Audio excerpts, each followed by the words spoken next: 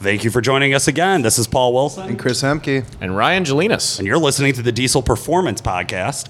Ryan, you also play around on the Diesel Podcast from time to time. I do, yeah. So the guy who runs the Diesel Podcast is Patrick, and he was actually one of my old sales guys. And he got to a point with ATS that he wanted to go out and do a little retail business and things like that. And now he's kind of started shifting focus into more of kind of like a marketing diesel culture kind of thing. And but yeah, he's got a little podcast as well. I think we've been chatting back and forth about hoping to have you guys on there and kind of have a podcast gangbang. I think is what they call that. I love gangbangs. I like that Chris already came out as the color guy. Like this is the play-by-play, right? The Mike Tirico or whatever, and you're John Gruden or whatever's back there just says obvious sexually slanted things, which is good. I enjoy that. We need that balance in this. You do. We need yin and yang, right? What you don't know is Sexually before slanted. you got into the podcast game, we already had a podcast gangbang with Patrick. Oh. So we've been there. And and I done wasn't that. even invited? No, That's you weren't even a ridiculous. thought. That's ridiculous. Like I think Patrick full-blown just... mics. Big Black Mike. I think Patrick is just trying to take advantage of me because I travel so much and I know a lot of people. And he's like, hey, you know anybody over at Fleece? I sure would like to talk about that new intake pump. I'm like, yeah, I know the owners, man. I can totally do that.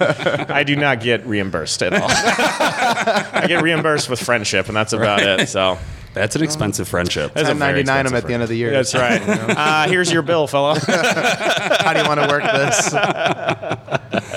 I love it. Well, you are out at the ATS DDP booth? Yes. So me and my business partner, Ryan Houston, who used to work for Soda Off-Road for years, have partnered up with kind of like a brand management group. And so we represent Dynamite Diesel and ATS separately. We go do in-house dealer trainings, wholesale trainings, work the trade shows for them, and pretty much that's it. But yeah, so we're all packed into the booth over there trying to sling injectors and transmissions and turbos and exhaust manifolds and all that good stuff. I like how you wrap it up and say that's just about it, but you just before we started recording here, you gave us a quick rundown of your schedule over the next couple of weeks. Oh, geez, yeah. So you're a kind of busy guy from time to time. Fairly, yeah. Last year I was on the road 215 days. So, yeah, I have a wife and two kids, so I'm told. But, yeah.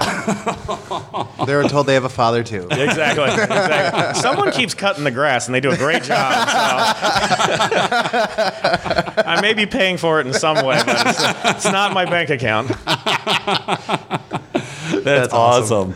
Okay, so you're here at the show, Ryan. How do you think UCC 2018 is different than 2017? Well, the trucks are a lot faster this year. Everybody's playing in the eights. Like, don't even show up if you don't have an 8-second truck almost. You know what I mean? agree. And 10-second diesels were like a big deal a couple years ago. Oh, yeah. You know what I mean? And but as far as this, the warmth, I'm going to go with that. And to be the first thing I noticed, weather's like so much it was better. so terrible. I'm glad they moved it a month forward. It seems like the booth game feels kind of the same, and crowd flow is very good. The stands are packed, people are jazzed. But Indy's been like flooded and rained and cold for like ever. This is like the first time the weather broke. So I think the crowd draw is going to be bananas today and tomorrow. Yeah. Just because people are ready to get out of the house, get sunburnt or whatever they want to do, and We're all watch the diesel torched truck already, man. Yeah. Yeah, it has been pretty wild. It's funny you say something about the drag strip because as we looked through the stats from last year, it's 10, 11, 12 seconds, Yeah. pretty much across the board. I mean, we had a few standout breakout performances. Right, But right. this year, it's the standard. Right, yeah. If you're not there, you're not going to make it. Top 10 was all eights, And it's 7. like, that's nuts. Yeah. And we had a Levon, 7, yeah. exactly. So it's just crazy. And if you look at, so Levon clicked off that 788. Congrats to him. If you look at his time slip, his 8th mile time was a 5.1. He's clicked off a 4.99. Right. So, I mean, he's got that truck mostly set up to do 8th mile stuff. It could have gone faster, and it's only started at 7.99. That thing was hauling it back halved like nobody's business. If he had clicked off his 4.99 and backed half like that, you may have seen a 190 mile an hour pass. Yeah, it is getting wild was in this aggressive. industry, and seeing where it's going to go from here. Is next year, are we going to see them cutting even lower? Are these guys going to keep pushing, or are we going to find those limits? If they can get the chassis certs where they need to be, I mean, I think we've already found, the bottom of the can as far as that's concerned.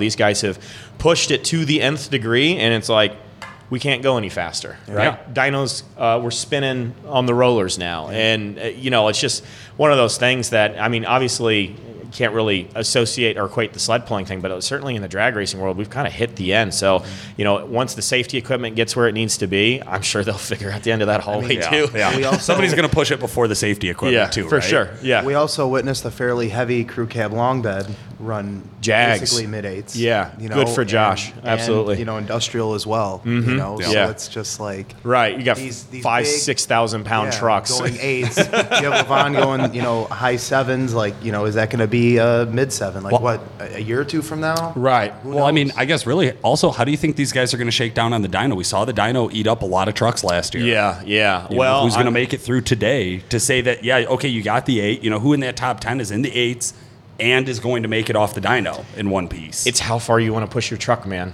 You know what I Right. mean? Like it's up to the send it, screw it. Like I put all my eggs in this basket. We're gonna go for it because UCC, for the listeners that aren't here and don't understand the format, like you can hit the drag strip as many times as you want. You're not bracket racing. Like Right. you don't get eliminated. You just got to click off a good pass. Yep. It's just pulls is 2 pulls, but how hard do you want to push the truck?